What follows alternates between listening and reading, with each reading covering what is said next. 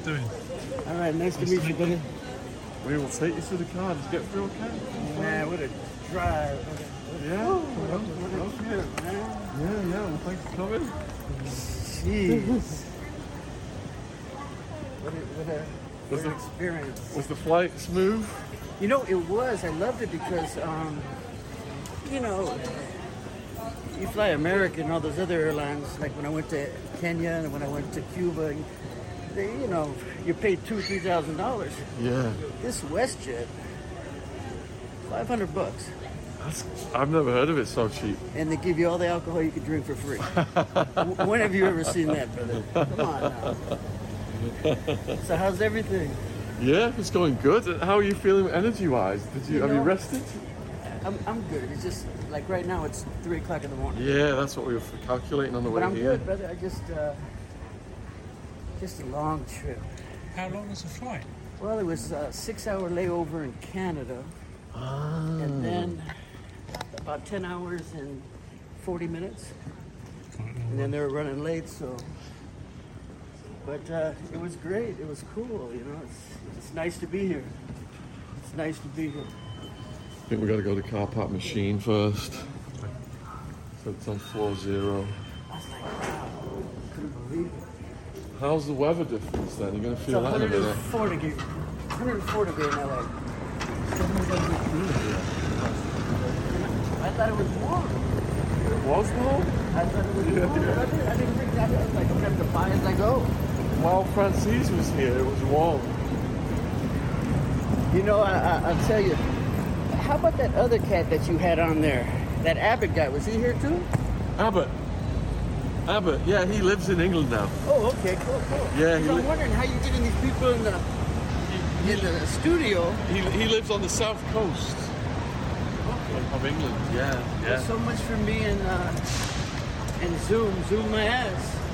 He was like, my story's not going to go on Zoom. I'm better than I'm Zoom. going to fly my ass over there. You know what's bizarre is I didn't know who you were till like yesterday. No, watch this. I didn't know who you were. I contacted you because of what? I was trying to send word to Michael Thompson Yes. to give me a call. Yeah. And then I saw the interview and I'm like, And we started conversing. yeah. And then my wife tells me, you know, you just got to go there. You got to get this done. Yeah.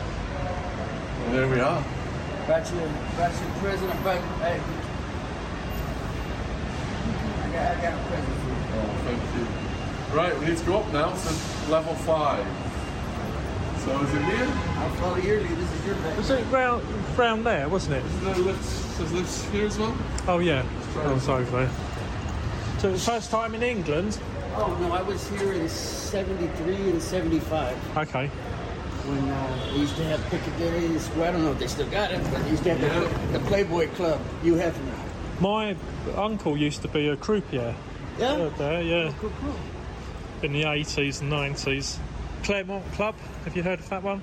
Claremont and I think there's what... I was a youngster, so I don't appreciate it. Like, I'm going to just... Yeah. I'm already looking at Paris for a week and Sicily, Catania. Wow. And to go smoke a bowl in Amsterdam. Enjoy Sounds it. good. Yeah, you gotta love. You gotta love it. After 40 years, you got to see the world now and enjoy yourself. Well, I did Kenya, Kenya. but then what happened at the Hotel Doucet? Oh yeah. What are the odds of That's that? crazy. I thought it was a movie. They were attacking. Terrorist attack. Yeah, it's the 17th of July, 3 years ago. Wow. And when they said all Brits go in the chow hall and all Americans go in the gymnasium, I said, no, I'm gonna stay here in the room.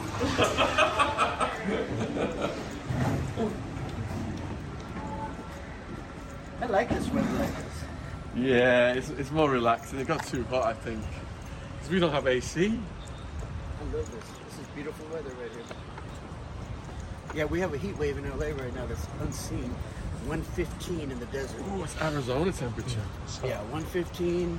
It's 105 in Imperial Valley. Where I live, it's going to be 103 today. Wow. I got out just in the nick of Yeah, time. that's it.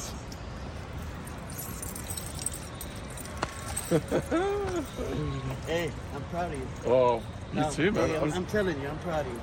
You know, money don't make a man, but when a man has a good heart and is doing what you're doing, you know, that's where it's at, man. Everything we do, we try and do it with love and purity. That's all you got at the end of the day. Yeah. You know? There's too much hate in the world. Brother, exactly. I'm looking at a beautiful map when I'm landing, and I'm looking at Kiev, and it's right so close. And I'm like, how are they killing people?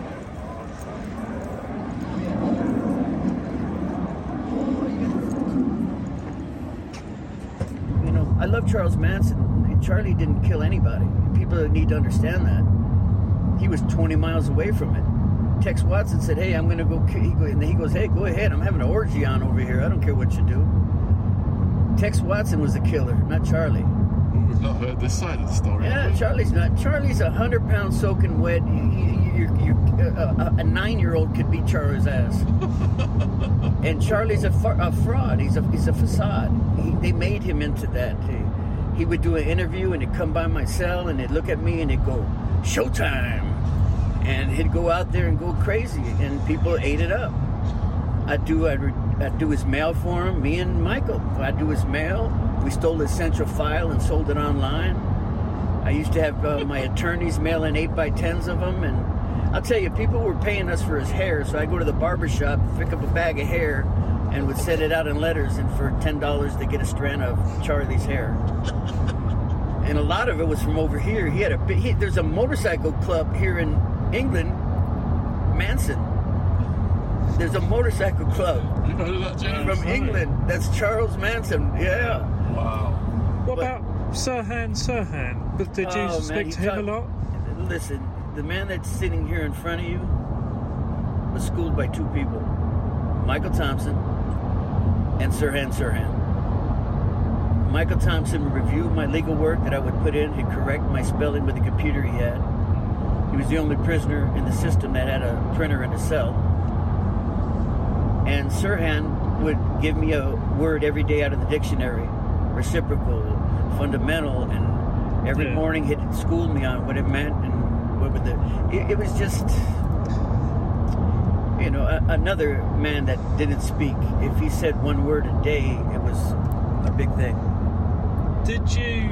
So you know about the assassination of Bobby Kennedy? Yes, Did very he? well. Did he know what happened to him in the months leading up to the assassination? Because they say if he was brainwashed, he had to have been taken away from his family for so much time. Does he remember that period? No, that isn't what. You know, his story is he left an abusive family, came here, and you know the gun.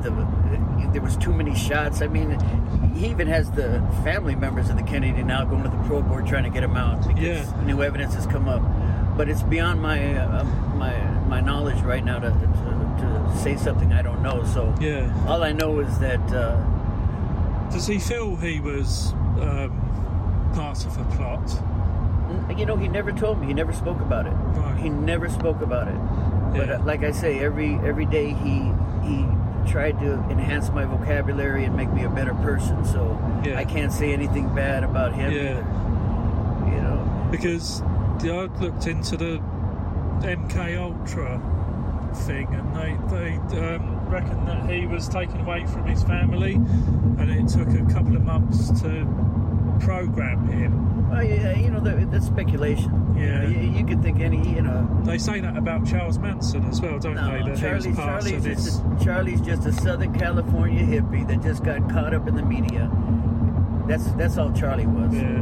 Charlie wasn't that. He was out in the Spawn Ranch, and he had 5-10 girls, and all he was doing was getting high and fucking. That's all Charlie wanted to do: get high and fuck.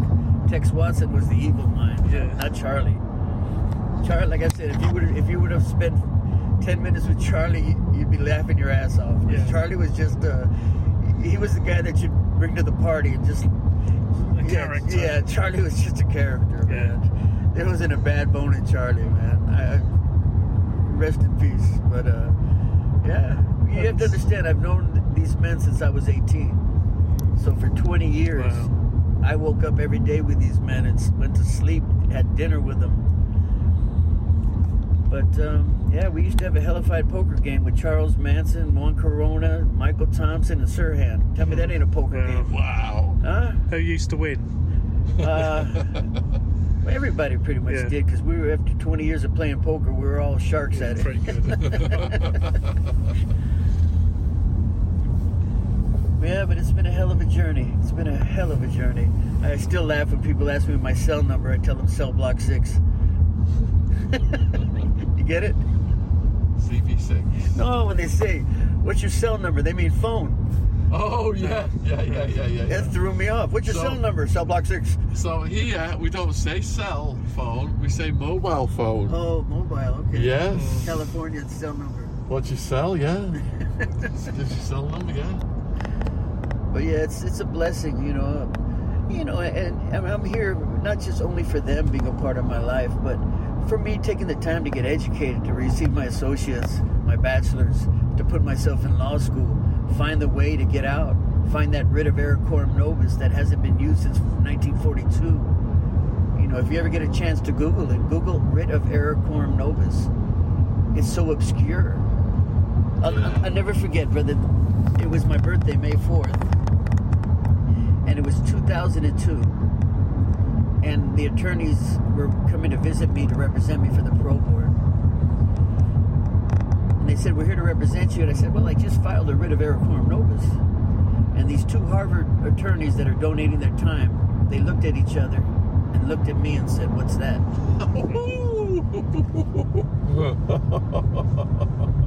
And if anybody gets a chance, you Google writ of error quorum nobis. It's so obscure, it hasn't been used since the 40s. How did you dig that up?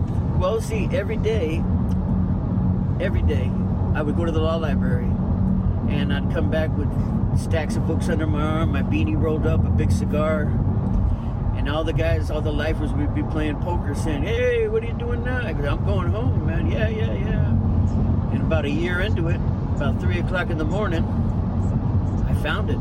Writ of error quorum nobis. At any time during your sentence, if an error was made that isn't a fault of the plaintiff or the defendant, you can file back to the original sentencing court for a modification of sentence. And that's what I did.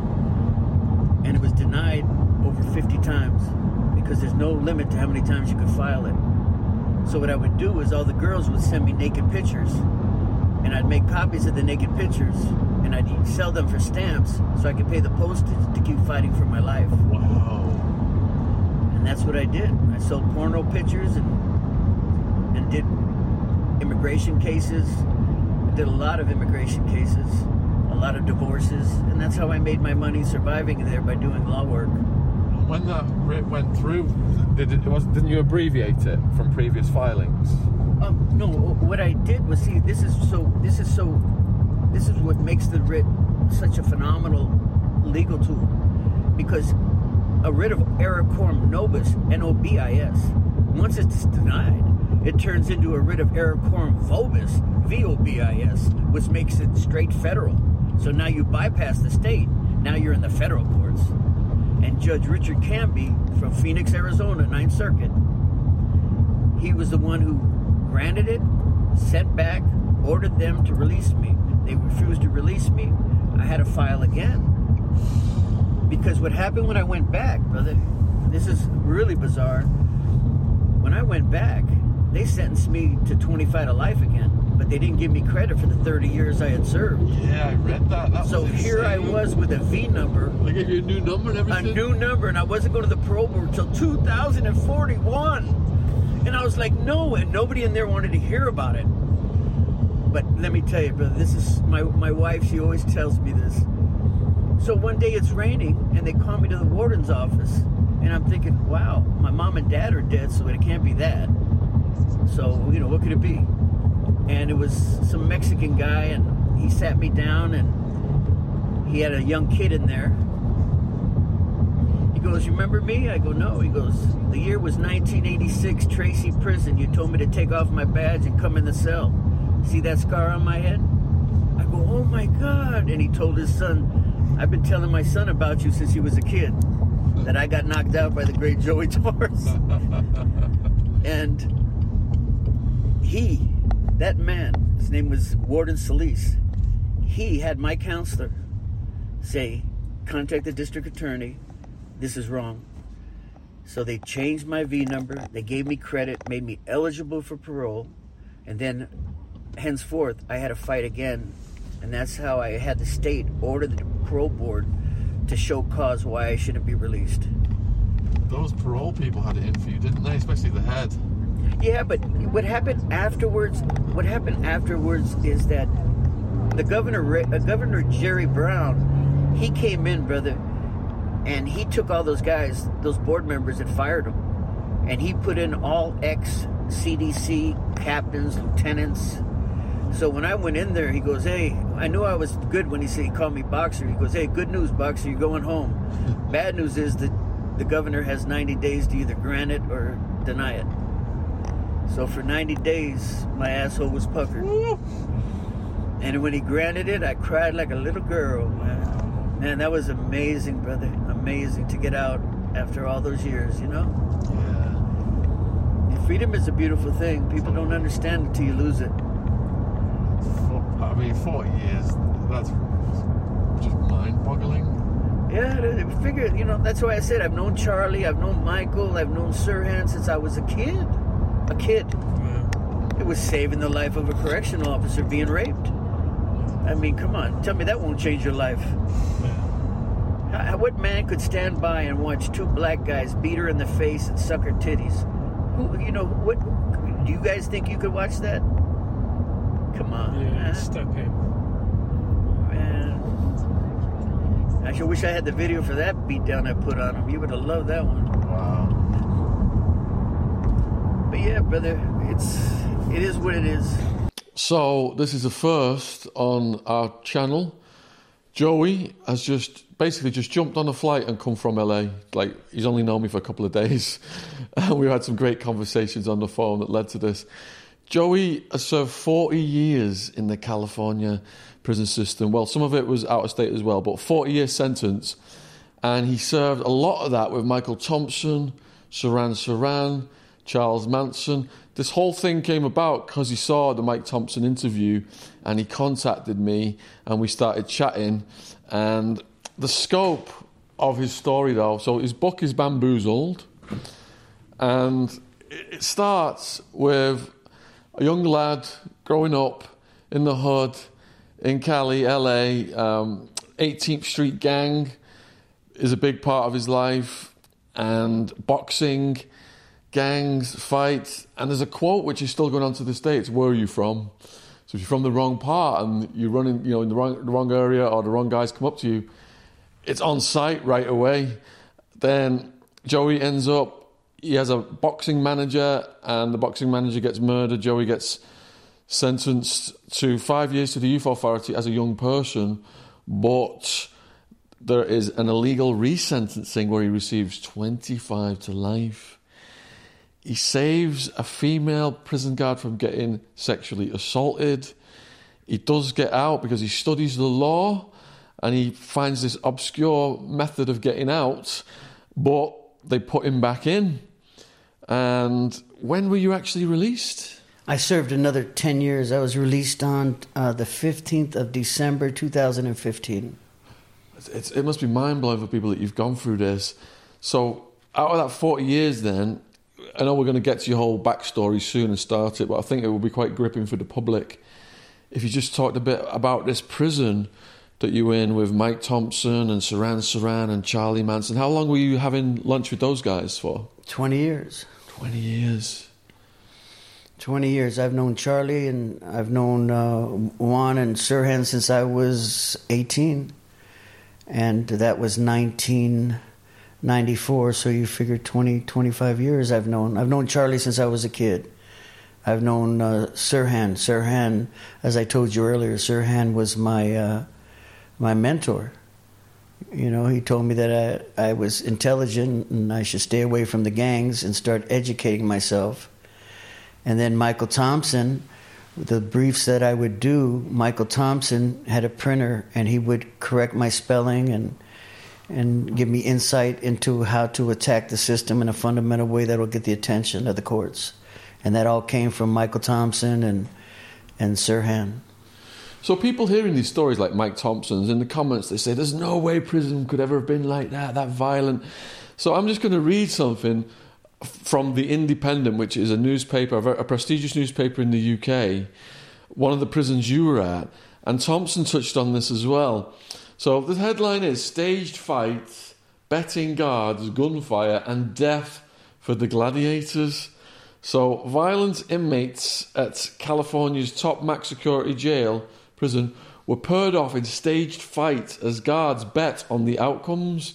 This was reported by the LA Times in 1996 as well. That's weird. In some cases, prisoners who refused to stop fighting were shot dead. Shot dead by the guards. This is documented. In a ritual that became known as Gladiator Days, known enemies at Corcoran State Prison were released from their cells and paired off like fighting cocks in empty prison yards.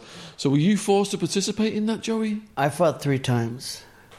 And then after I made the lieutenant some money, Lieutenant Riggs, he made me the office clerk. And right when you were saying that, I just had a flashback. It was about the size of a football field from the captain's office to the housing unit. And when I would get off work, or they knew something was happening, me and the lieutenant and the nurse and the doctor and an ambulance would slowly go across the yard.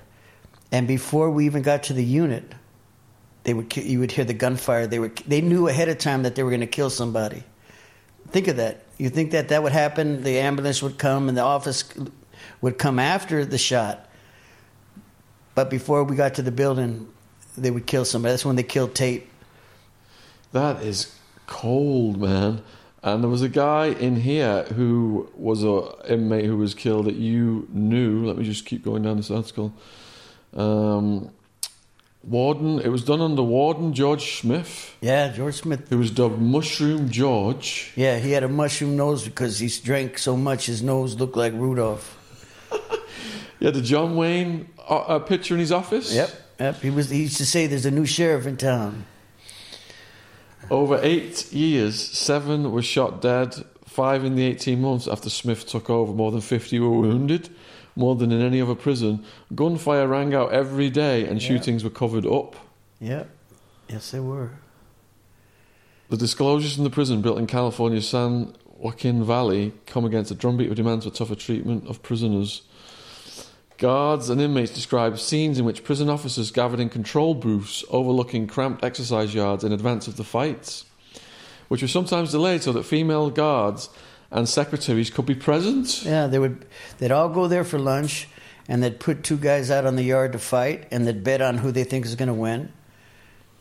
And if they didn't win, they'd shoot them. The officers were armed with gas guns that fired wooden blocks and rifles. Yep. Yes, sir.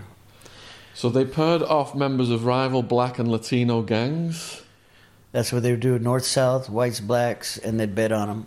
So who were the gangs that were dominant in the prison system in California back in that year? Still are. That'd be the South Side. That'd be the Southsiders and the Aryan Brotherhood.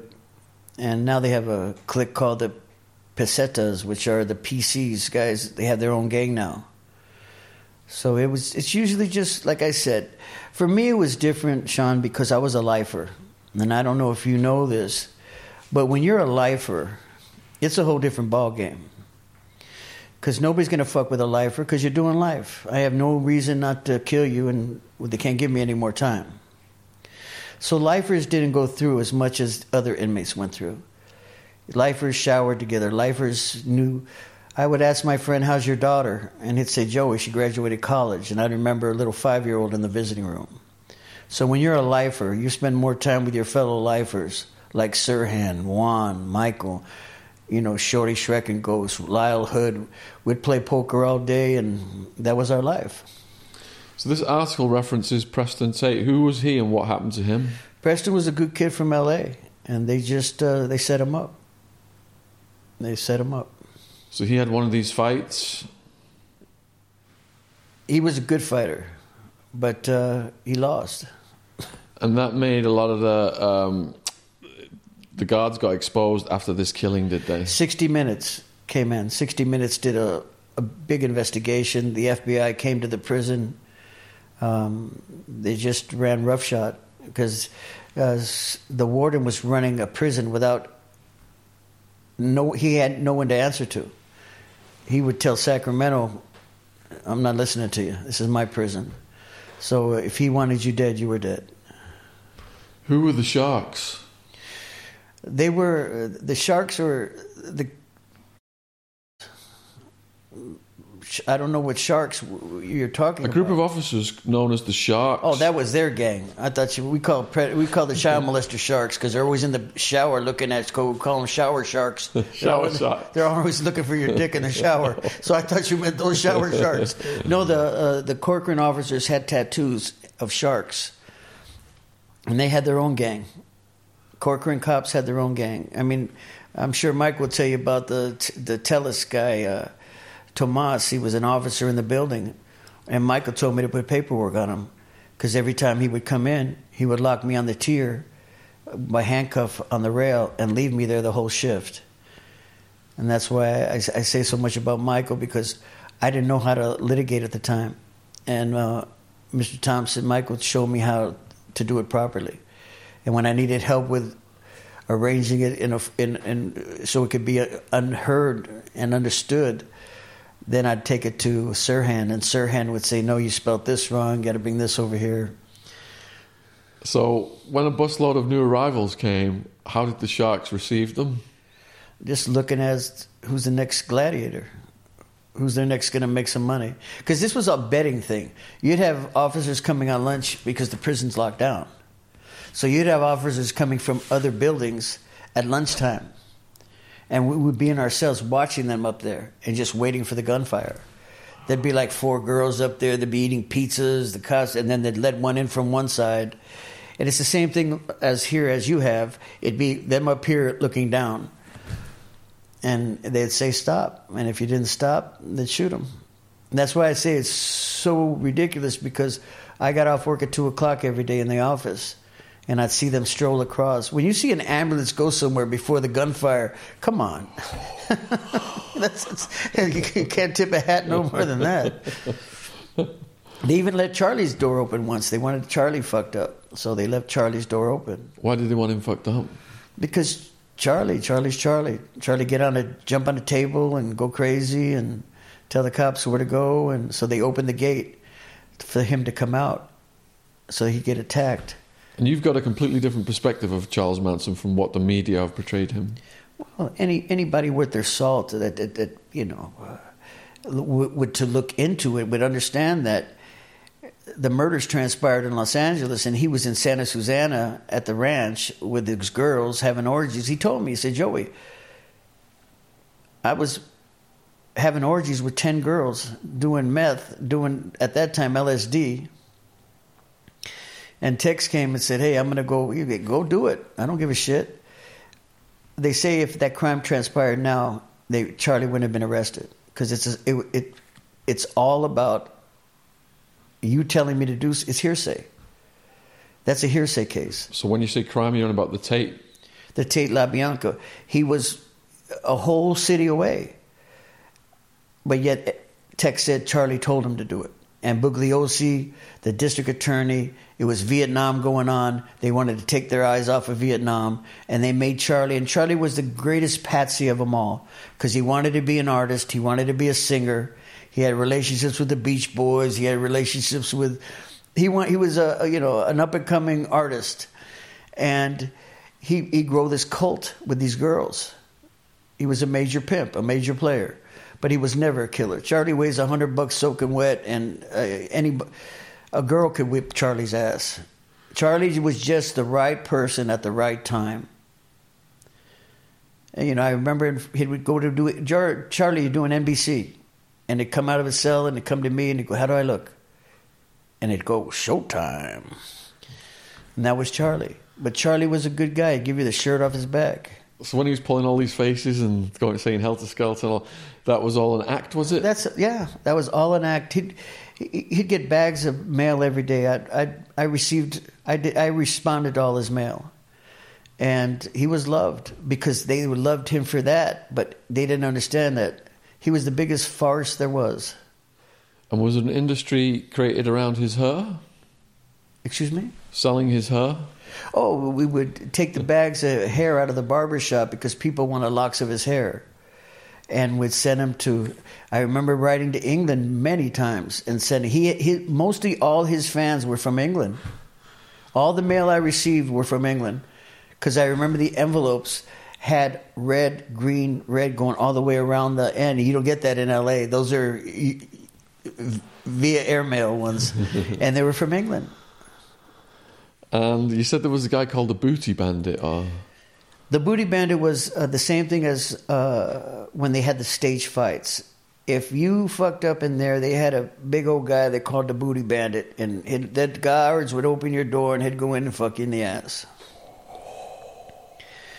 Yeah, he was notorious. Maybe you should put Corcoran Booty Bandit, see what pops up on that.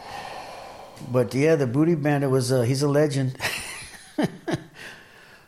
So this is just the introduction to Joey's story. We've not even started yet. I forgot to mention he's kind of got this ability, this unique ability to create enterprise and a charity to help young people with the top sports stars in the country. Darryl Strawberry, you're friends with Mike Tyson, and he would phone them from prison and get them to go to these events and organise these deals with them, sending them to Japan, around the world. You'd get your piece. But the bottom line was, quite quickly after you were apprehended, you were on a mission to keep the young kids away from drugs, weren't you? Boxers Against Drugs. I found it bad, Boxers Against Drugs. In 1986, after saving the officer's life, I was sent out of state. I was sent to Jean, Nevada. And I remembered Eric Davis, a great ball player, Cincinnati Reds, Los Angeles Dodger, and Darryl Strawberry, whose mother was so great to me. I grew up with her. I grew up with the family. And I contacted them from prison. And they would do anything for me. But they let other players know, like Deion Sanders. And so the word got out that sometimes during the ball game, they'd hit a ball and end up at first base, and the conversation was, how's Joey doing? So I started representing athletes because their agents would only focus on the contract to play, not to get them endorsements. So the players would give me permission. I would contact Reebok, Nike, and say, hey, I'm Joey Torres, the ex-champ. I represent Emmitt Smith. I represent Darryl Strawberry. And I would negotiate deals and then turn it over to the player for a finder's fee, all from prison. And another huge theme of your story is the mafia, your connection to the Gambinos. And as I was speaking to you in recent days, I told you I'd just got back from a tour with Michael Franzese, and you were aware you had some association with those guys as well? Well, I grew up, my brother Luigi, my mother's Sicilian. My mother married, my mother did something in 1940 that no Sicilian girl did. She married a Puerto Rican. So the uncle said, you go or you die. So we moved to California. But we stood in New York. Every year we visited. My Uncle Frank Genovese, my mother's Concetta Giuffrida. They have that Giuffrida Anisette company in Sicily. So I came up in that environment. I remember 1973, being 13 years old, me and my brother driving to Chino Prison to pick up Jimmy the Weasel Frediani, who took me straight to the gym with Ray Giarusso and Billy Bonanno, and he's trying to show me how to throw a left hook. So that was, and when I became 15, 16, and the Golden Gloves, if they needed somebody taken care of, that sent me to baptize him, as we call it. And what's your thoughts on Michael Franzese? Salt of the earth, straight shooter. I know him through Cha-Cha. I know I don't drop names, but he's it is what it is. It is what it is. He's a good man. Everything that he says is truthful and honest. He knows where the bodies are buried. So, but he's a man among men. So, Panorama City? Panorama City. What was that like? It was a good life. It's just I was too big for it. I was too violent. But when did it start? The violence? Yeah, when did you start getting into trouble? What age? 12, 13. What kind of trouble was that? I would fight. I'd love to fight. I wanted to be the best fighter. And I fought at the ups and downs. It was back in the 70s, everybody was skateboarding back in California. So we'd go to an empty pool, and whoever came out of the empty pool was the winner. And so my sister would take me, the family would come, and they'd bet, and then I'd take on all comers. At that time, I was training with one of the greatest of all time, Benny the Jet Urquidez, the world full contact karate champion, and his sister Lily and Blinky, and we trained every day. We ran every morning. We trained. I taught beginner's class on Saturdays for karate, and we toured around the world fighting. So when you're 15, 16 years old and you're going to school, not too many kids could deal with you.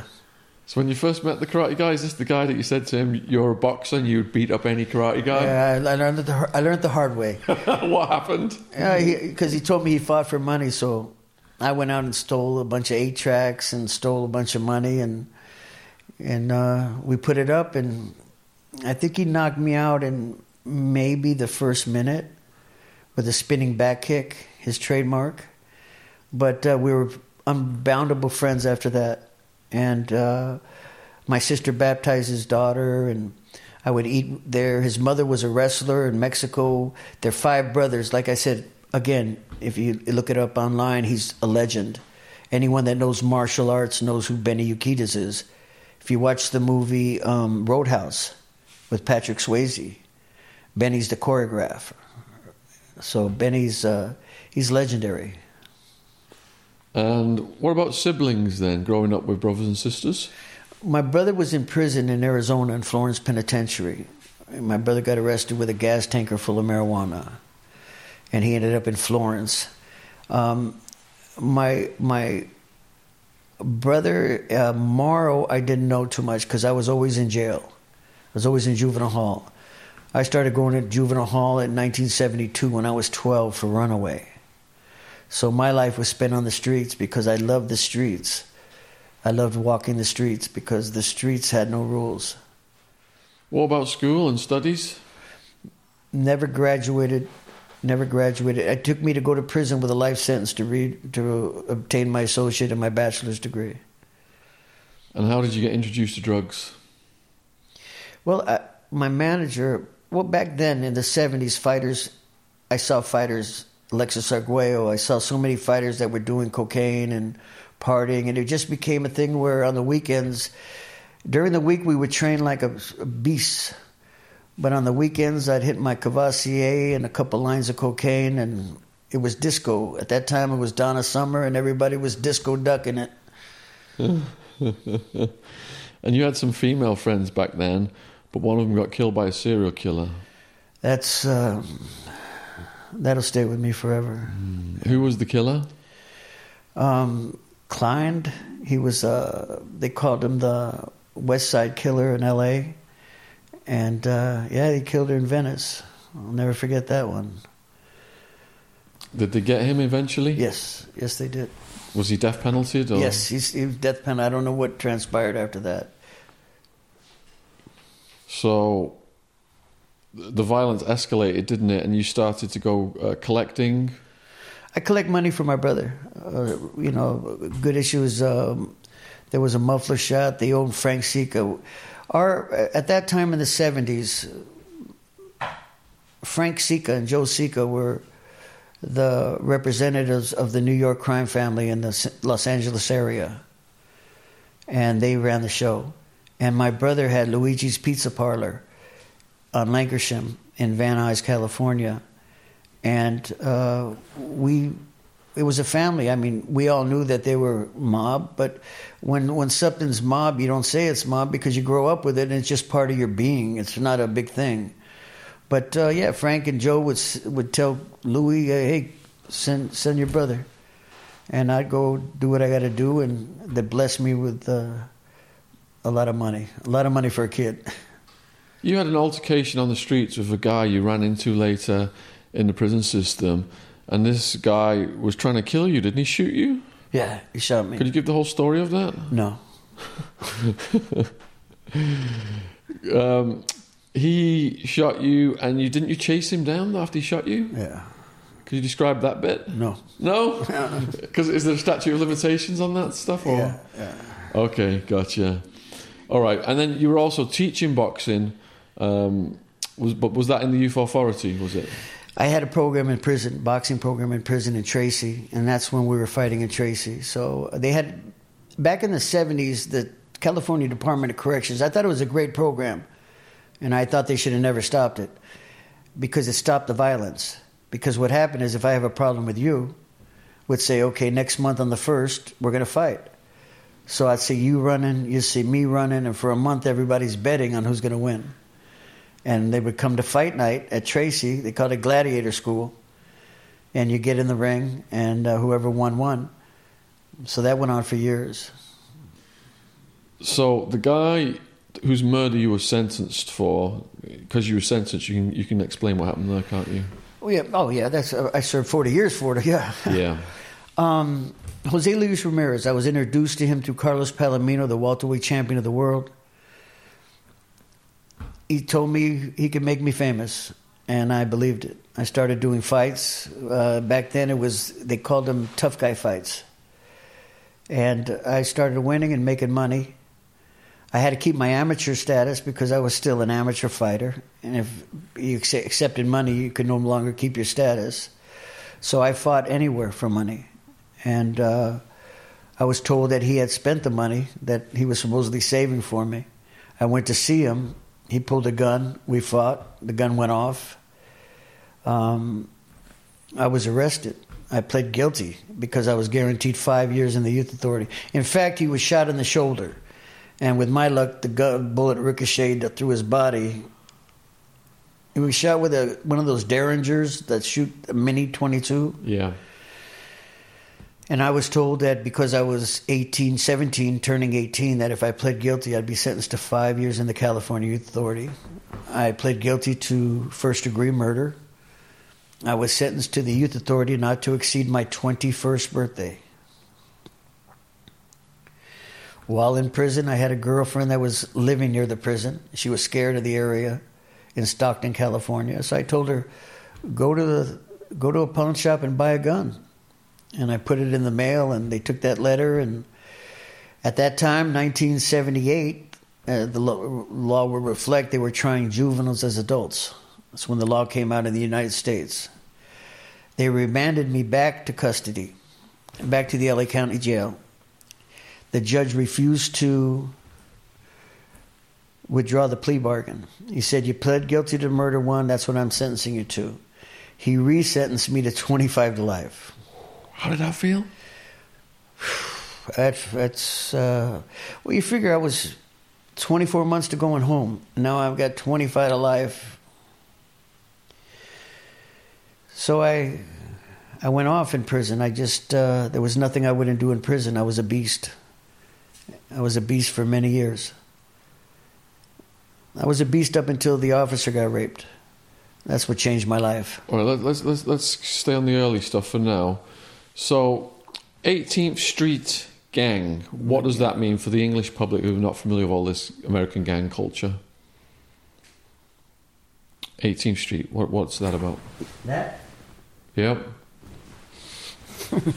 Explain to them what it means. 18th Street, 18th and Grand. We used to be called Clanton Boys. And were you a founder of this gang? I was a founder, co-founder with my big homie, Boxer, the big boxer from 18th Street. Two boxers. Yeah, I was baby boxer and he was big boxer. And he was your crime partner on the streets for a bit, he was my he? crime partner. And we started 18th. We were living on 18th Street. But see, the reason why our gang is the biggest gang, well, at least that's what it says online. We're the biggest gang in the United States. Presently? Presently. Wow. We are the biggest gang. Because our gang, being Puerto Rican and Sicilian, Mexican gangs weren't accepting anybody. But because he was Salvadorian and I was Puerto Rican and Sicilian, we were the only gang in LA that has blacks, Chinese. That's why our gang is so big. I still love my gang. Hope you're enjoying this podcast. There's a word from our sponsor, Rocket Money. The other day, I had to cancel 3 Amazon Prime memberships. I had a personal on the UK Amazon, US Amazon, company account, US Amazon, UK Amazon. Do you understand how hard it is to cancel these bloody things? That's why Rocket Money makes these things so much easier, formerly known as Truebill. The app shows all your subscriptions in one place and cancels what you don't want for you. Rocket Money can even find subscriptions you didn't know you were paying for. Just like with me, with my 4 Amazon Prime memberships, you may find out you've been at least double charged for a subscription. To cancel a subscription, all you've got to do is press cancel and Rocket Money takes care of the rest. Get rid of useless subscriptions with Rocket Money now. Go to rocketmoney.com/Sean, SHAUN. Seriously, it could save you hundreds per year. That's rocketmoney.com/Sean, SHAUN. Thank you for supporting our sponsor, Rocket Money. Links in the description box. Cheers. I'll always be Boxer from 18th Street. I wear it on the back of my head with pride, and I shave it every day so people can see it when I walk in the room. That's my gang. That's where I'm from. What kind of stuff did you and Big Boxer get up to? There wasn't anything that we didn't do. Is there any stories you can tell the viewers about that's not too heavy? Well, you know, it's the gang life in LA is every street corner. Every street corner is a different corner. So you have to walk where you have to watch everything you do in LA. Living in East LA, you don't go to the West Side. The West Side, you don't go to Compton. But 18th Street has no problem anywhere. Wasn't there a funny story of how you met Big Boxer? Because didn't you guys fight in the beginning? Yeah, where you from? Yeah, that's. How did you meet him then? Oh my God, I can't even remember. It's been so long, brother. It's been so long. But there was a dispute. Yeah, right. And then you beat him, didn't you? And he respected you. I beat him, and we became. That was it. Yeah. That's what happens when you get old. So, do you want to just leave it here for now? Keep rolling. You want to keep rolling? Yeah. Cool. Okay. All right, so we'll go forward then to where you're in prison. So what were your early years like in the Youth Authority? Just gangbang. Just violent gangbangs, violent.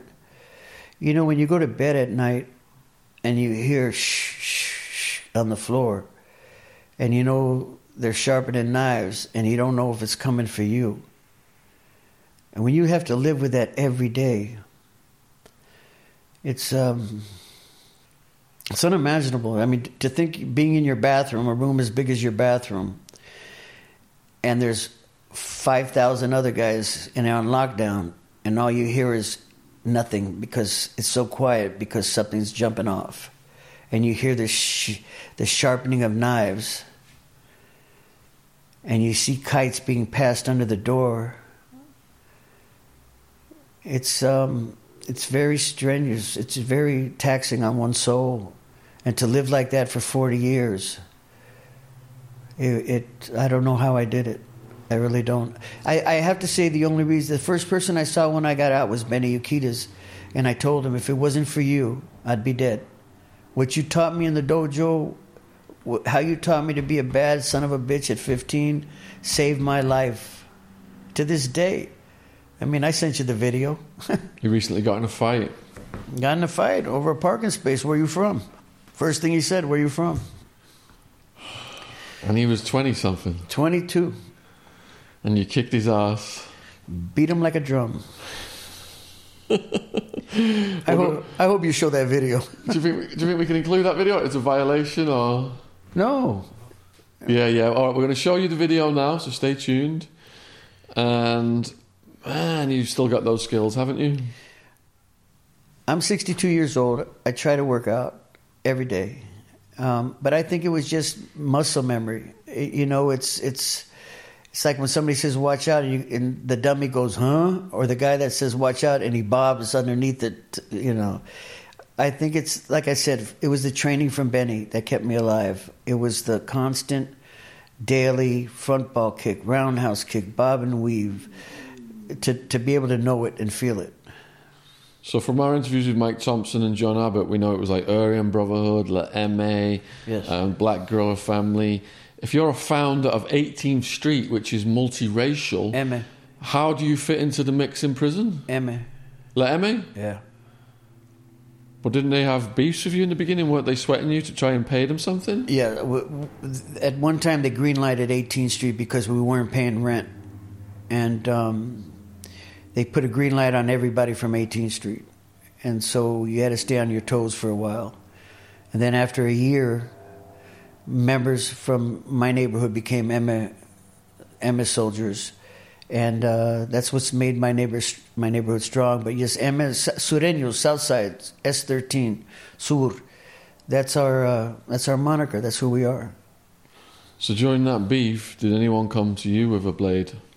No, I was affiliated with the Emma at the time because of my brother's connection. I got blessed in there by Big D, Donald Garcia, rest in peace. And I never had problems. I was ordered to kill one of my own. And they wanted me to kill my homeboy Penguin. And so what I did was I told Penguin, hey, I got to kill you, so lock it up.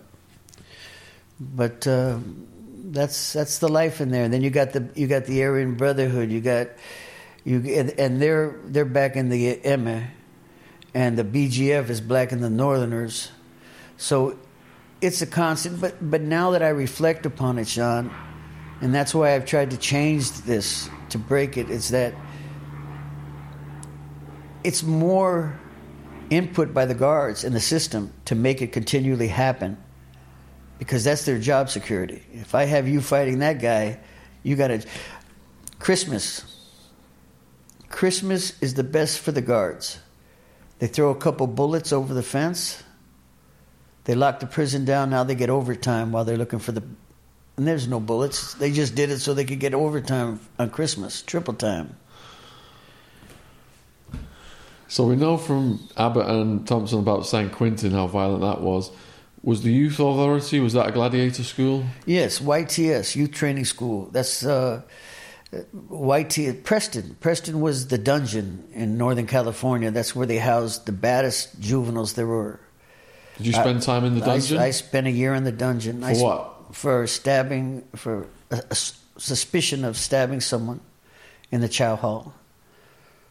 But what was conditions like in the dungeon? Just dreary and cold. It was built back in the 1800s. It's called Preston Tamarack. And they put you down there and they just forget about you. Did you get a green bologna sandwich at least? You know, we didn't get that. We got what they call yard bird. It was a piece of chicken, but it had hair on it. So you had to pull the hair off the chicken and try to get some kind of... out of a whole chicken, you were happy that it wasn't green and the bone wasn't green or red. Yeah, that's some bad food, man. There's some bad food in there, and I can't eat another Top Ramen. And if I see another Top Ramen, I'm going to kill somebody. Did you get 2 meals a day? 2 meals a day, a lunch box, a box full of bologna that I gave to the cats. I threw it over the fence for the dogs and the cats because you couldn't eat it. And then at nighttime, you were happy if you got a warm meal. Yeah, it was very bad. And at this point, then, if you're locked down in the dungeon, what was your daily routine? Just burpees. I'd do burpees in the cell. I'd shadow box. I'd try to read anything I could get a hold of. You know, the guards would leave a newspaper a month old, and I'd read it 10 times over just to read it. But you were on 23-hour lockdown. You came out an hour a day to shower, to use the phone. And then you were back into the next day. Never saw the moon. I tell people this. I never saw the moon for 30 years. How did the guards treat you in the Youth Authority? Then they treated me as Boxer from 18th Street. They treated me very bad. And but I didn't know anything else. That's the thing. It was the culture. You know, like I say, everything in my life, Sean, reflects upon my life changing when that officer was raped. So when you ask me something, I could tell you the baddest son of a bitch I was. But I could also tell you that once I saw that officer getting raped, I thought of my sister, I thought of another woman, and that changed my life. And that really turned the whole perspective for me into saying, hey, that's what they want me to be. That's who they're showing me to be. But I'm better than that.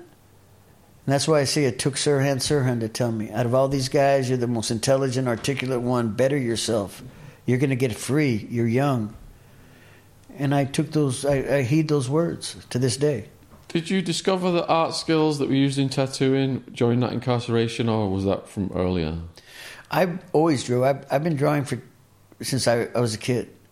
So when I arrived in prison, I would do tattoo patterns for people, and I survived doing artwork, making cards up for holidays to the inmates so they could send to their kids. Then I was contacted by Teen Angel magazine. I started becoming an artist for Teen Angel, doing covers and centerfolds. Artwork was a good thing till I got educated and found out there was money in law and doing divorce packages and immigration packages. So the guys would be getting deported to Mexico, and they didn't want to go. So I'd file a writ to the court telling them that their life would be in jeopardy and using the constitutional law to substantiate why they should be given a 90-day hearing and not transferred out of the country. And for that, it would be $300. Yeah, we had a guy called Jamie Morgan Kane who was doing a similar thing. And when he was getting deported, they were keeping him for so long, he started doing all these writs. And he was getting so many of these guys' writs approved, they were like, right, we're going to release you. Just get rid of you. That's what they did to me. Yeah. The warden called me to the office and said, how come every writ has your name on it? I was like, wow. So how long were you in the Youth Authority? I was in the Youth Authority from 1978 to when they took my YA number in 1984. 78 to 84. And in 1984, they sent me to Tracy, which they call Gladiator School. And that's when I was accused of a prison murder. Another kid was killed in there, and I was charged with murder. And what were the circumstances of that person getting killed? Where are you from? Like that thing again. Where are you from is... Anybody that's out there that knows what I'm saying is where you from in L.A., where you from in California, across the pond is a life and death. People are killed every day because if you answer it, it's called, did you squeak? If you squeak, that means you said, I'm from nowhere. Because you told me to Google something before we sat down today. You said, look at the deaths, the murders in L.A. County. And I Googled the homicide report. And this is for the present day, 747 people killed in LA County in the past 12 months. 9 in the last week in LA where I live. As I was telling you, it's I can't sleep until I hear the helicopter above my house. Me and my wife, we it's a running joke now when there's gunfire, and she says, that's an AK, and I go, no, that's a 38. So that's how common it is. Just last night, or the night before I left, a husband and wife were sitting in their car and they got shot. Kid at the liquor store on his bike, a pizza delivery kid, they shot him for his necklace and it wasn't even gold. And you helped with the funeral on that one, didn't you? I paid for his cremation. But that's why I believe something has to change, and that's why I'm here. That's why I came, Sean. I didn't come here to tell my story as a bravado. I came here to make a difference, you know. Because if people reach out who've watched this video, you're willing to travel anywhere in the world, aren't you, to speak to young people? You got to. You got to. If they're not going to listen to their parents, maybe they'll listen to Joey. Because if you go to prison, you're going to shine my shoes, wash my clothes, and you ain't going to like it. And that's reality. And you know, brother, I'm only here because of the time you did. If you were a man there and what you're doing and you didn't have the lineage that you have, then you know what I'm telling you is right. You know I'm telling you is right. The saddest thing at night was hearing kids scream because they put them in with a grown man and the kid's fucking them. So that's why I've put my life to helping kids. That's why I said YouTube the Joe Torre story. YouTube it. See the kids that I've helped. That's what it's about. No kid should have to go to prison and serve life. You know, everybody's a gangster till a gangster walks in the room. I always tell people that, Sean. Gangster is me standing over your bed at 3 o'clock in the morning, eating chicken wings out of your refrigerator, talking about where you from. Where you from is life and death in L.A. You say the wrong thing, you're a dead man. And it's factual and it's true. 790 murders will tell you that. So in LA, because California's next to Arizona, you were familiar with the jail I was at then, Sheriff Joe Arpaio. What are your thoughts on him? Come on. The man should have been put underneath the prison he was running. You know, when you go after people by the shade of their skin, get every Mexican, and then you get found guilty, and it takes Donald fuck you Trump. It takes Donald Trump to pardon him. That speaks volumes. You dress grown men in pink? Come on. He was a powerful guy. He was on George Bush's steering committee. Yeah, well, George Bush said there was no climate control problem either, huh? So, LA presently then, do you think it's just getting more and more out of control with these murders? Since COVID, I called it. I told my wife during COVID, I said, you know what? Because the word came out from prison, the M sent word that nothing was to happen during COVID. Everything ceased to exist. But after COVID, it's look what's happening in Hollywood. People are getting robbed for their Rolexes and killed. It's every day. They just shot a kid last night on Hollywood Boulevard for his Rolex. So that's why I told my wife, I said, as soon as this COVID's over, everybody's buck wild. Everybody's shooting and killing in L.A. I feel, when I got off the plane today in England, I breathed such a sigh. I don't have to worry about dying tonight. And that's a good feeling. It's got to be relaxing for you. Oh, I wish I could stay here and never go back. I mean, how do you feel your story is going to influence the young people then? I think it's going to take somebody who sees the story to believe in what I'm saying and apply it to getting me on a tour. I always had a dream since I've been in prison. While I was in New Mexico State Prison, I would go to the warden's office and they would split screen me with the schools in Harlem. And I would speak to the kids. And they were just enthralled. They just wanted to know so much more about it. Because kids aren't dumb. They're not going to listen to their parents. They're not going to listen to this guy or that guy. They're going to listen to somebody that was there. And I always had a dream, and I'll keep the dream. It's standing in front of a group of children and saying, let me tell you a story. You know, you think you're tough, and you don't know what tough is. Tough is coming out of your cell and seeing 4 guys with knives and saying, oh, shit.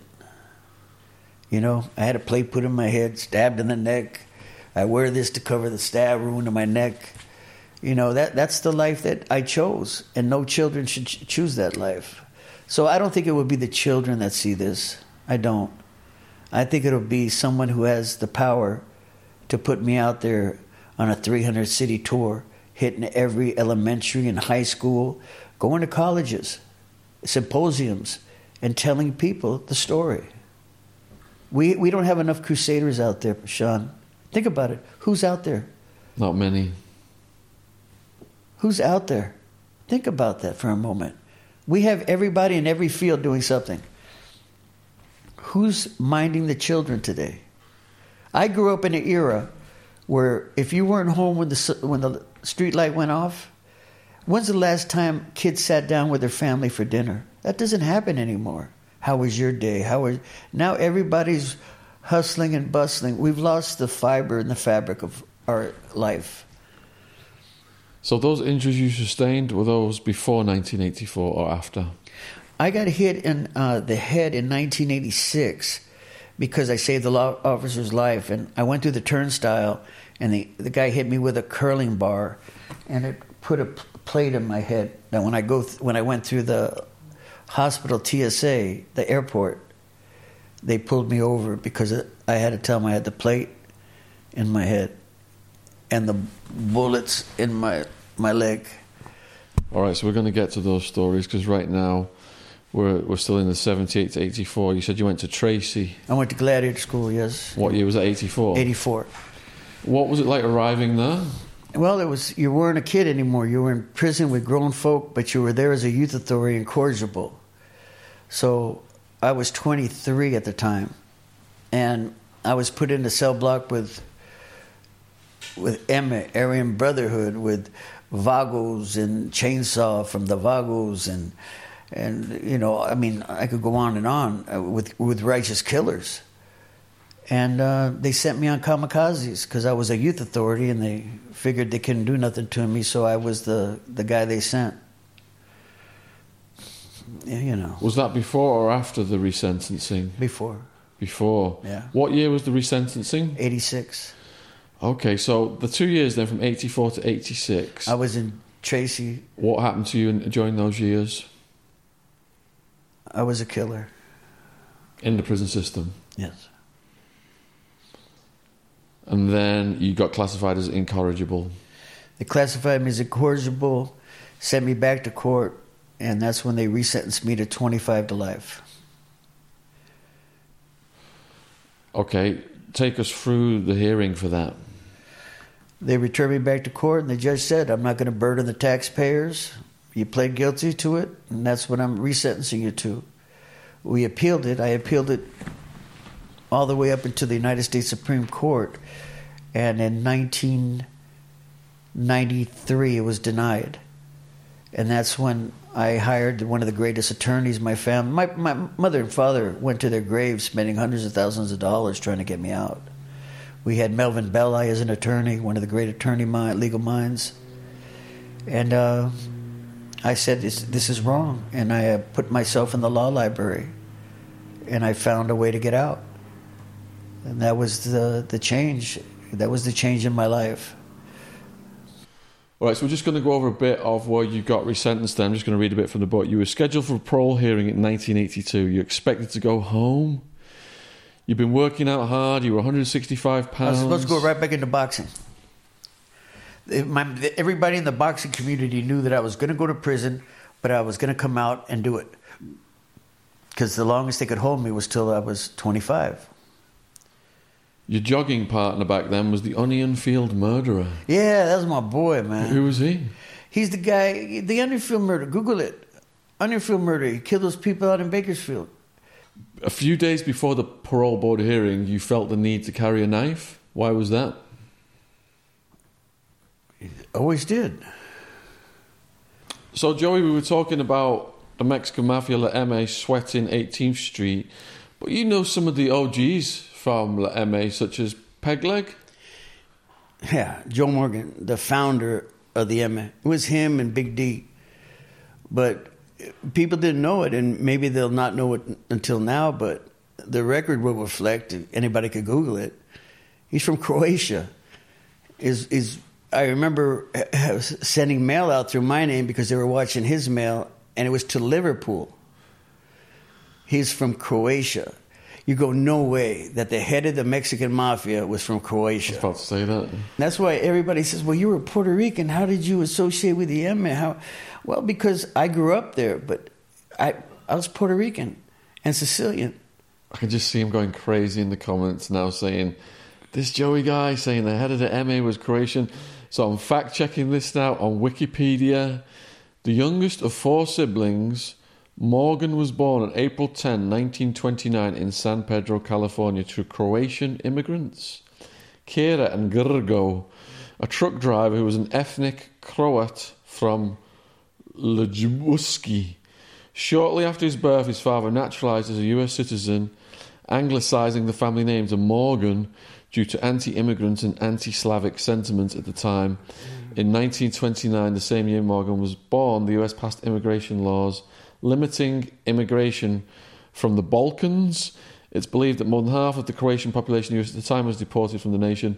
Morgan grew up in primarily Mexican and Croatian neighborhood in San Pedro. Later, he was raised by his mother in a Mexican neighborhood in Boyle Heights. In the late 1930s, he joined the Ford Maravilla street gang, one of the oldest gangs in LA. And rose to be the head and the founder of the Mexican Mafia, and he wasn't even Mexican. And I go, well, how the fuck did Joe Morgan? No, he's Mexican. No, he's not. I was with him in Corcoran right before he died. In fact, me and Michael Thompson and Sirhan, I'll forget it. I won't forget it like it was yesterday that I sent over cigarettes and some food because he was in the hospice unit at Corcoran. And that's where he died. He died there in Corcoran while we were there. But he was a good man. I mean, he's a legend. But again, he's not Mexican. So, as you're approaching then this resentencing, you stayed up the night before the hearing with your legal folder, letters of support, and new marriage certificate. You had no family left. Your brother Luigi was in prison. The Gambinos, Genoveses, Bonanos, they were losing power. At that time, yes. I was there with Jimmy McElroy. Can we stop for a second, please? I'm sorry, brother. Yeah. Because I want to tell you something. Mm-hmm. So, Joey, another character you're going to talk about is James McElroy, Jimmy McElroy. And I'm going to, just to give this more certification, I'm just going to read his wiki page first so the viewers know that this is legit, because all these stories are just so insane. So Jimmy McElroy was an Irish-American mobster and racketeer from Manhattan, New York, who was an enforcer for the Westies, an organisation that operated out of Hell's Kitchen. Born in 1945 in Hell's Kitchen, Manhattan area, he played hockey with many future Westies-aligned criminals at Hell's Kitchen Park and boxed at Boys and Girls Clubs of America with Eddie Comiskey, and started burglarizing commercial buildings in the Lower East Side Manhattan and cargo from warehouses.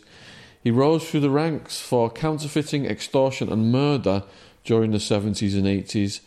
A former boxer turned dealer, he was known for being the driver of the infamous Meat Wagon, a large van used by the mob to transport dismembered body parts. That's Jimmy. Did you know about the Meat Wagon? I'm born and raised. Everybody knew about Jimmy and the Meat Wagon. He died in my arms. He died in my arms in Mill Creek State Prison.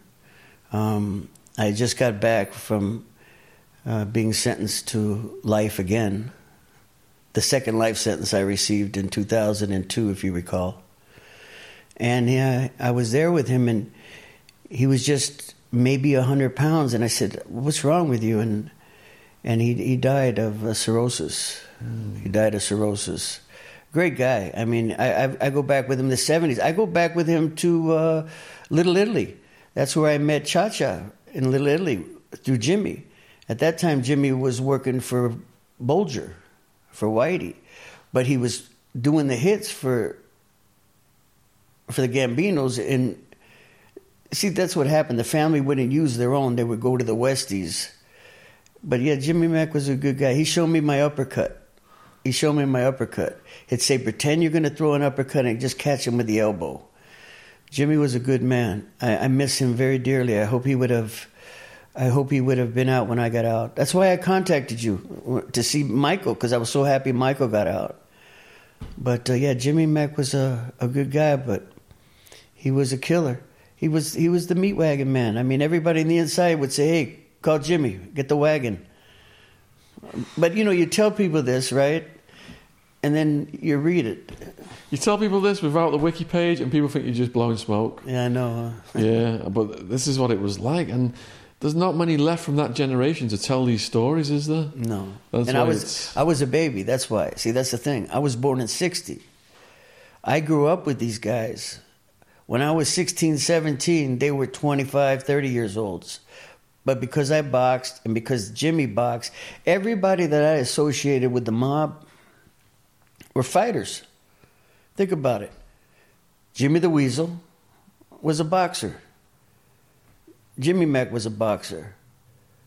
There's just so many that I could just go down the line. And when you have that boxer's mentality, it was years of camaraderie, talking about fights, talking about life in general, but knowing that they were killers. I mean, this Jimmy the Weasel story is particularly fascinating because of the two Tonys that were whacked. And when did you first meet Jimmy the Weasel? In 1973. And how old were you then? 13. What brought you together? Frank Sika. At that time, he owned a restaurant on San Fernando Road called Sir Siko's Restaurant. It was Frank and Joe Sika. No, because I grew up with these guys. These guys, Frank was like my uncle. But you knew that he was a killer. Frank Sika and Joe Sika, the Sika brothers, they ruled the fucking L.A., man. They ruled L.A. How'd you spell Sika? S-I-C-A.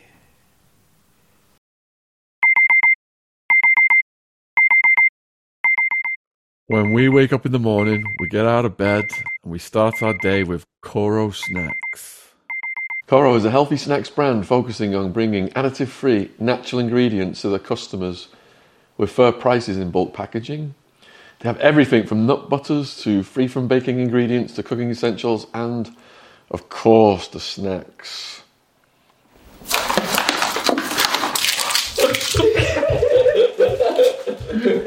It doesn't get healthier than this because all those other snacks have refined sugars, colours, preservatives and additives. Coro Snacks have none of that. Oh, I can't wait. So I'm going to go for the Bio-Energy Ball today. Ooh, Salty pistachio. Got a little chocolate bar here, I think. Oh, the coconut chocolate bar. Mmm. Oh, that's good. Want to try it? Ooh. So what makes Coro special in comparison to others? Coro avoids using sulfur, refined sugars, preservatives, colours and other additives. For a 5% discount on Coro's products, use the code TRUECRIME with no space in between true and crime. The link to Coro's online shop is in the description box on YouTube. Thanks for supporting our sponsor. They ruled L.A. When I tell you ruled L.A., Joe Seeker. They had money. Everybody paid these guys. If you had a car wash, you paid them. If you had a doctor's office, you paid them. Where'd it come up? Yeah, do you want to say that to the camera? Hold on a sec. Let's get it back on. But did you find them? Yeah, got them. Yeah. We good? Yeah. So in the story of the Weasel then, another character is Joe Seeker. I'm just going to read a bit from Wikipedia here. Was a New Jersey mobster involved in armed robbery, murder for hire, extortion and narcotics distribution. He mentored many West Coast mobsters, including Mike Rizzitello, Anthony the Animal Fiato, Anthony. Chris Petty was his longtime partner in LA, and San Diego Rackets. So how does Seeker fit into the story? My brother worked for Frank Seeker and Joe Seeker. They owned Sir Seeko's restaurant on San Fernando Road. And everybody in LA knew that everything went through the Seekers. And my brother was, at that time, he had Luigi's Pizza Parlor, and he was an enforcer for the Seekers. I was 13, 14, boxing, and I've always been the same way I am now, go get them. And I remember Frank telling my brother Luigi that Jimmy was getting out on such and such a date from Chino. And I remember it so well because it was 73. I had just started the Golden Gloves. And so we drove out to Chino and picked up Jimmy when he got out. And we went up north to Hayward, where we were at Ray Giarusso's. At that time, Bill Bonanno had just opened up a car dealership in Fresno. So that's how my relationship with Jimmy began. And when he knew I was into boxing, he was an ex-fighter. So we'd spar and he'd slap me around, and they'd pay me to just stand outside and watch the cars, and if the feds drove up, to come whistle. But yeah, Jimmy, the Weasel was a good guy. I liked the Weasel. He did what he did. They were going to whack him, so he got off on them before they whacked him. Which ties into some of the stories we told this channel about Charlie Bats Battaglia and Two Tonys, the guy I wrote his life story, the mafia philosopher. And how does Bats Battaglia fit into this then? When they killed him in the telephone booth, San Diego. The Two Tonys? Yeah. So what had the Two Tonys done to get the green light on them to be murdered? I can't say. Because the way it was told to us by my friend was that they'd robbed the wrong places, and the order came down from the top. Yeah, I just. And then, but I think it was Bat, wasn't it? Wasn't Bats working under the Weasel on that whack? I can't say. Okay, gotcha. All right, from what I know then, from not what Joey's saying, Bats was working under the Weasel, and they went in the car with him, and the Weasel made sure Bats put some slugs in him because it was his first whack. But then Bats went on to become a prolific killer in his own right, left stiffs from coast to coast and never got caught from any of it. Yeah, so, but then the Bonannos, they lost their power, didn't they? They got run out of New York. That faction did. They came out here. They were in Fresno. Yeah, and opened up a car dealership. And the other brother retired to freaking Tucson or Arizona. Yeah. So Joe Senior was one of my neighbours in Sinvacus, Tucson. Brother, I remember like it was yesterday.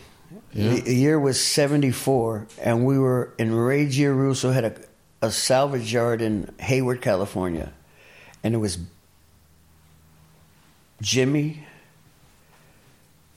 all his boys, my brother Louis, Ray Giarusso, Bill Bonanno, and Joe Bonanno. Sounds like a scene out of The Godfather. And we're all in the salvage yard talking shit to each other.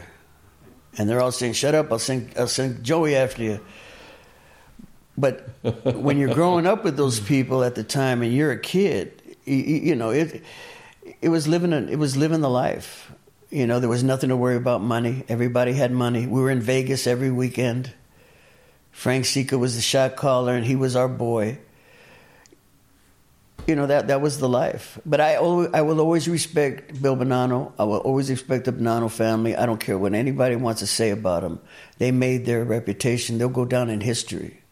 Yeah, because there's two sides, isn't there? Some people say that with the old man writing that book, it brought a lot of heat on the mafia and it changed things. Some people say, you know, he was the longest standing head of the Mafia Commission. Exactly. And he never got whacked. He managed to be diplomatic and get away with a lot and die in his from natural causes in his old age, which is quite an incredible thing to achieve for someone who's been in that position. Every year that passes for me, I never thought I'd see 62. What does that tell you? At 15, I never thought I'd see 21. At 21, I thought I'd never see a day. I never thought I'd be out of prison. Think about that. I'm sentenced to life. I can't go to the parole board till 2043. Imagine that, my friend. So how did these characters dress then, the Weasel and them? What was it, the old pinky rings? Oh, yeah, Kmart special. They would have the polyester shirts. They had the pinky rings, and they showed me that when you get your money, you wrap it up with the rubber band this way. and the way to really do it is you go to the lettuce section, and in the lettuce they have the blue rubber bands, and they don't break, so you can rack up to 5,000 in them. So they'd have their money here, they'd have their pinkies, and they'd have their Italian stogies. Yeah, that was. And my mom used to make pasta and would sit there in the house, and there'd be a Ford LTD in the front with two cops in the back, FBI taking pictures.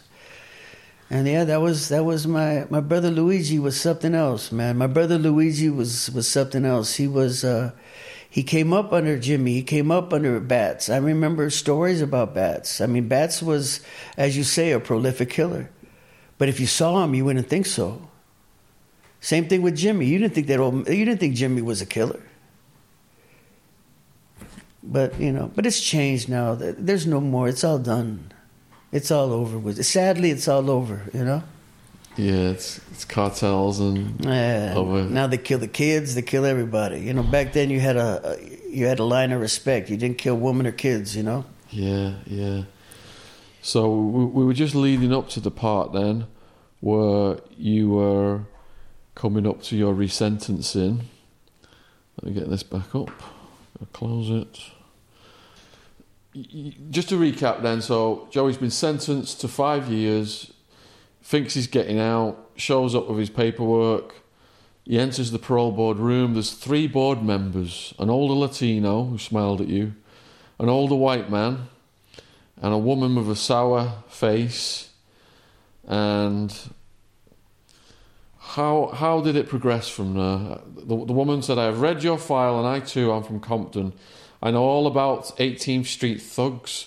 Just because you are an athlete, do not think you will get treated any different on your incorrigible butt." Do you remember that day? Yes, I do. It's just, you said it all right there. I mean, that was it. She continued, "The new law that has taken effect this year is applicable to you. Under 1170D The Penal Code and C, an inmate who is found to be incorrigible will be found unsuitable for the youth authority and returned to court for sentencing. You, Mr. Tory, are incorrigible." Did you know what was coming at that point? Yes, I knew it was coming. Because I was sitting in Tracy, which was for grown people, and I was a juvenile. And I knew it was coming, but I didn't care. I didn't care because in my immature mind, I thought, I have 18 months left. All the judge could do was sentence me to 18 months. Ponder that, Sean. Think of that.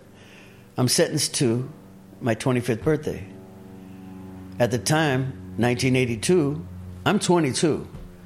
So the worst the judge could do with good time and work time is sentence me to 18 months.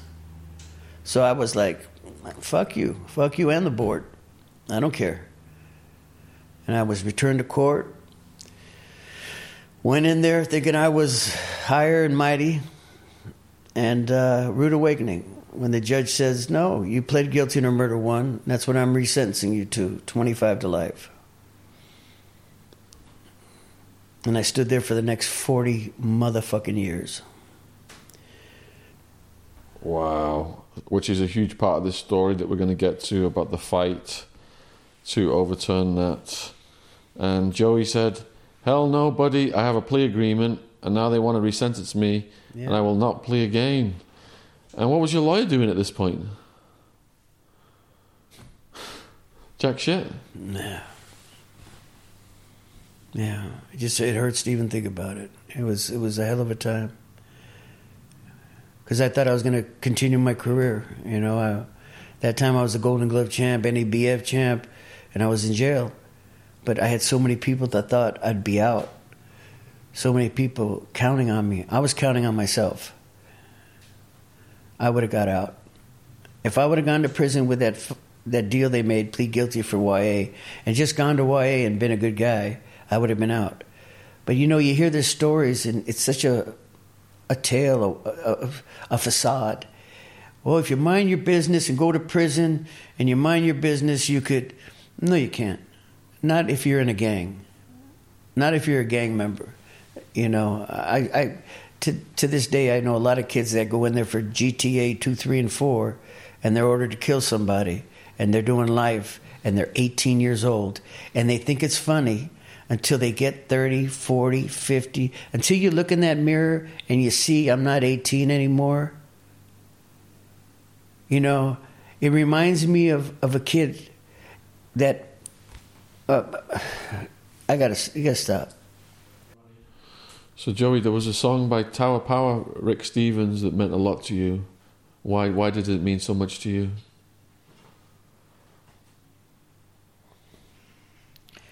He's just a good guy. I mean, I grew up with him in prison with Jimmy Mack. Isn't that something? A mobster from Manhattan and the singer of Tower of Power? Tell me that ain't a hell of a crew. Rick Stevens was salt of the earth, man. He was the founder of Tower of Power, one of the biggest bands in the world. And he did a song called You're Still a Young Man.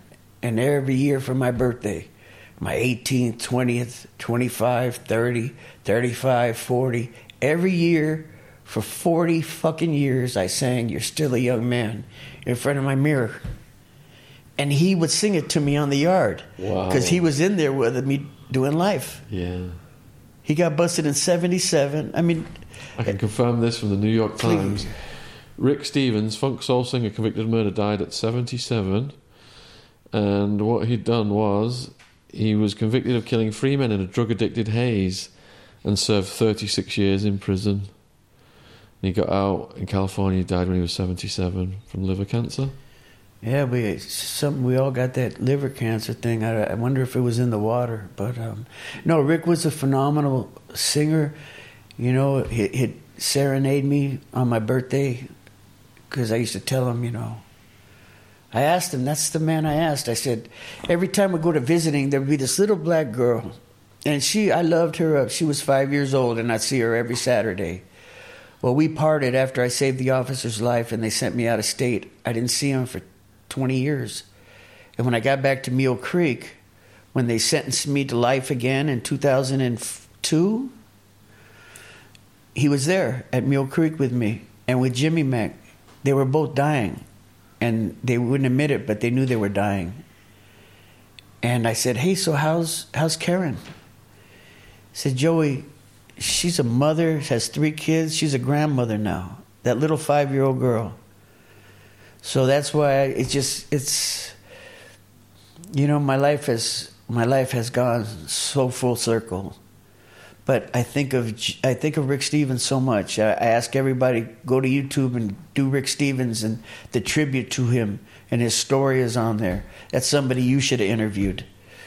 But yeah, it was something else to see that crew: Jimmy Mack, the Manhattan, the Meat Wagon Killer, Rick Stevens, and Joey Torres. Wow, a hell of a combination, huh? Wow. Don't forget the Onion Field Killer, too. Who? The Onion Field Killer, my jogging buddy. No, he just killed all these people in Bakersfield. But oh, my God. Yeah, it's... All right, so this first section, then, that we're doing about your life story, we're at the point where the judge is now resentencing you, and I'm just going to read from the court document. So this is all legit.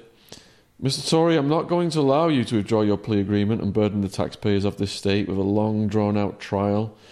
You pled guilty to 187 murder, and in about 5 minutes, that's what you will be sentenced to. Numerous fights in youth authority and trying to purchase a gun while in custody. Bad places are for bad people, and you're without a doubt bad people. Incorrigible is right. Your sentence is just the beginning, as the Briggs Initiative has just passed on November of 1982, which protects minors, not adults or gangsters like you. You should not have been sentenced to the YA. I'm not going to correct that wrong. No, I am going to correct that wrong. You should not handle a 3 to 5 year deal, and now you are back. He banged his gavel and asked you to stand before he continued, and he said, I hereby sentence you to 25 years to life in the California Department of Corrections. I will give you credit for 822 days that you served in the youth authority. Absolutely mind-blowing. But there's a bit of a backstory there about, you know, because they've misinterpreted this thing about the gun, isn't it? You wrote home to a female, it might have been your wife at the time, was it? It was a girlfriend. Girlfriend from telling LA. her she needed to get a gun to protect herself. Put it in the mail, put a stamp on it. Didn't circumvent the mail system. I could have told her in visiting when she visited me that weekend. But I always seem to forget things I'm supposed to do. So I have to write things down, like I write stuff down so I remember. And I just wrote her and said, you know, buy a weapon. You could go to a pawn shop and get it cheap. They used that. And that was my first 25 to life. Don't forget, I was sentenced twice to 25 to life. Yeah, we're gonna get to that bit. And then he says, do you understand that punishment, that penalty, after reading a bunch of stuff? You said, yes, sir. And you had the feeling then of your knees buckling. Yeah, you know, I was going to continue my boxing, but you know, I have to be honest with myself. I have to be honest with life in general. You know, if I would have kept my mouth shut, not banged, not been the where you from guy, you know, I caused a lot of my own grief. That's why I want to change and try to send the word to others that are doing the same thing I'm doing. You know, you fuck up once, you'll fuck up twice. And I kept fucking up. Because I was boxing from 18th Street, I feared nothing, I feared no one. But I feared that gavel when it hit and it said 25 to life. My knees, like I got hit with a left hook right on the button. And I couldn't even move. Time seemed to stay, the clock seemed to freeze. It's just like life stood still for that moment. And I was remanded now, not to juvenile, and I was sent straight to Chino. And because of my gang affiliation, I was put on lockdown. I did an indeterminate shoot term for 3 years. We'll get to that. So, as your knees are buckling, your lawyer's telling you this is double jeopardy, and it's not going to stand. You'll get it on appeal. And was that realistic, or did you think this guy's just blowing smoke by now? Well, I thought common sense would be, how can you have somebody plead guilty for 5 years and then, if I did try, this is what I thought, Sean. I thought if I did try to circumvent the mail and request a weapon, let's just say I did, that stipulation only carries 6 months for attempting. You didn't do it. You're telling somebody. That's not even a crime. But because of the new Briggs Ascent, see, they had just passed the law in 82 because so many juveniles were committing violent crimes in LA County. So when that law passed effect, that meant they could bring me back at any time. And that's what they chose to do by using that thread to bring me back. Did you eat your breakfast the next day?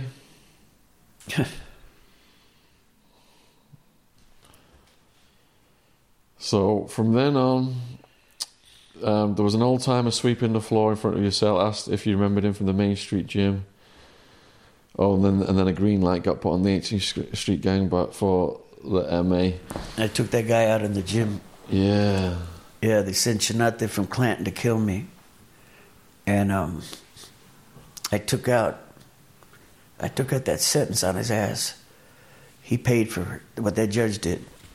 And yeah, that was I feel if I could go tell him I'm sorry, I would, because I beat him. I had him grabbing the bed underneath the bed. I turned the bed over to beat him. And after that, you ran into Gypsy? Yeah. Who was Gypsy? The president of the Hells Angels. And how was he associated with your family? I don't want to go into it. Okay, gotcha. So you and him form an alliance then? Yeah. Yeah. I started taking care of business. The honest way to put it is if you wanted somebody taken care of, you gave me a call. I was that guy. And I'm embarrassed and ashamed of it. But at that time, it was either you did that or you were the victim. I don't know how to articulate it in any other way that comes out that it doesn't sound facetious. It's raw survival. But it's survival. If you either kill or you be killed. And anybody that thinks different does not understand how it is. That's it. There's no other way. You can't run. You can't get in your car. You can't go nowhere. You can't tell nobody. You can't tell the cops. You can't tell your homies because they might want you to kill your homies. So you're you're an island on your own. And the only thing that kept me alive is I knew how to kick ass. If it wouldn't have been for me not knowing how to fight, I would have been dead years ago. Years ago. That's why I tell you, the first thing I did when I got out was went to the dojo and told Benny. Thanks for saving your life. Yeah. So in the immediate days after then, you were watching a fight on the TV and an older prisoner come along and change the channel. Yeah. And then it didn't end up very well for him, did it? No. But, it is what it is. Yeah, we got to talk about all the bad stuff, huh? We've got to go over everything. How about some good stuff? We've got to go over everything in how detail. How about the redemption, baby? How about the redemption, champ? We're going to get to that section because it's such a long... I'm feeling bad. I'm mad at me for being that guy. I'm like, I did this, But it was so, you have to understand, you're a juvenile, and you got people like Jimmy the Weasel, McElroy, Bats, Luigi, Frank Sika, Joe Sika, Cha-Cha. You got everybody loving you because you're a fucking killer. You're a kick-ass son of a bitch kid. And they send me with pride and happiness like it's a thing to do. And I'm eating it up because I figure if I do this, they'll love me more. So that's, I can be brutally honest with you right now and tell you I don't think I've ever said this. Or, I don't think I've ever even felt this. Feeling of belonging and love. Yeah. And it's what everyone's looking for, isn't it? Yeah. Yeah. So we've done about 2 hours, I think, today. Do you want to hold off until tomorrow for the rest? Yeah. It's almost 2:00. Yeah, I'm good. That was absolutely fantastic, Joey. Thank you. So, Gadfly Press is hugely proud to announce the publication of Killing Escobar and Soldier Stories by Peter McAleese. If you've not seen our podcast we've done with Peter, check it out. And the book is now available worldwide on Amazon in all formats. And Peter was hired out of Scotland, mercenary by the Cali cartel, to assassinate Pablo Escobar, one of the most famous gangsters in the history of the world. The mission is all detailed in the book, as well as Peter's many soldier stories from various countries and continents of the world. So mind-blowing, gripping, as seen on BBC TV. This is the book, the story that killing Escobar is based on Peter Macalise's testimony. The link will be in the description box below the video, available worldwide on Amazon. Cheers.